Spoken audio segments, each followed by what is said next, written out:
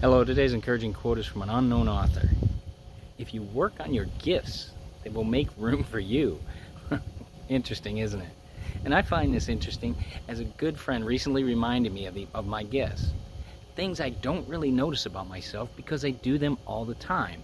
And these gifts are part of who I am. The reality is we all have different gifts and they can help others. These gifts can be shared for a greater good to guide others and help others overcome hurdles and actions they may not see as a solution for what they're going through. When you work on your gifts, you will start to see possibilities and hope they offer for greatness. So if you or a group of people you're part of would like some help to see the value of your gifts, I would love to help, and I encourage you to contact us at bobbrummspeaks.com to see how we can help you. I hope you have a great day.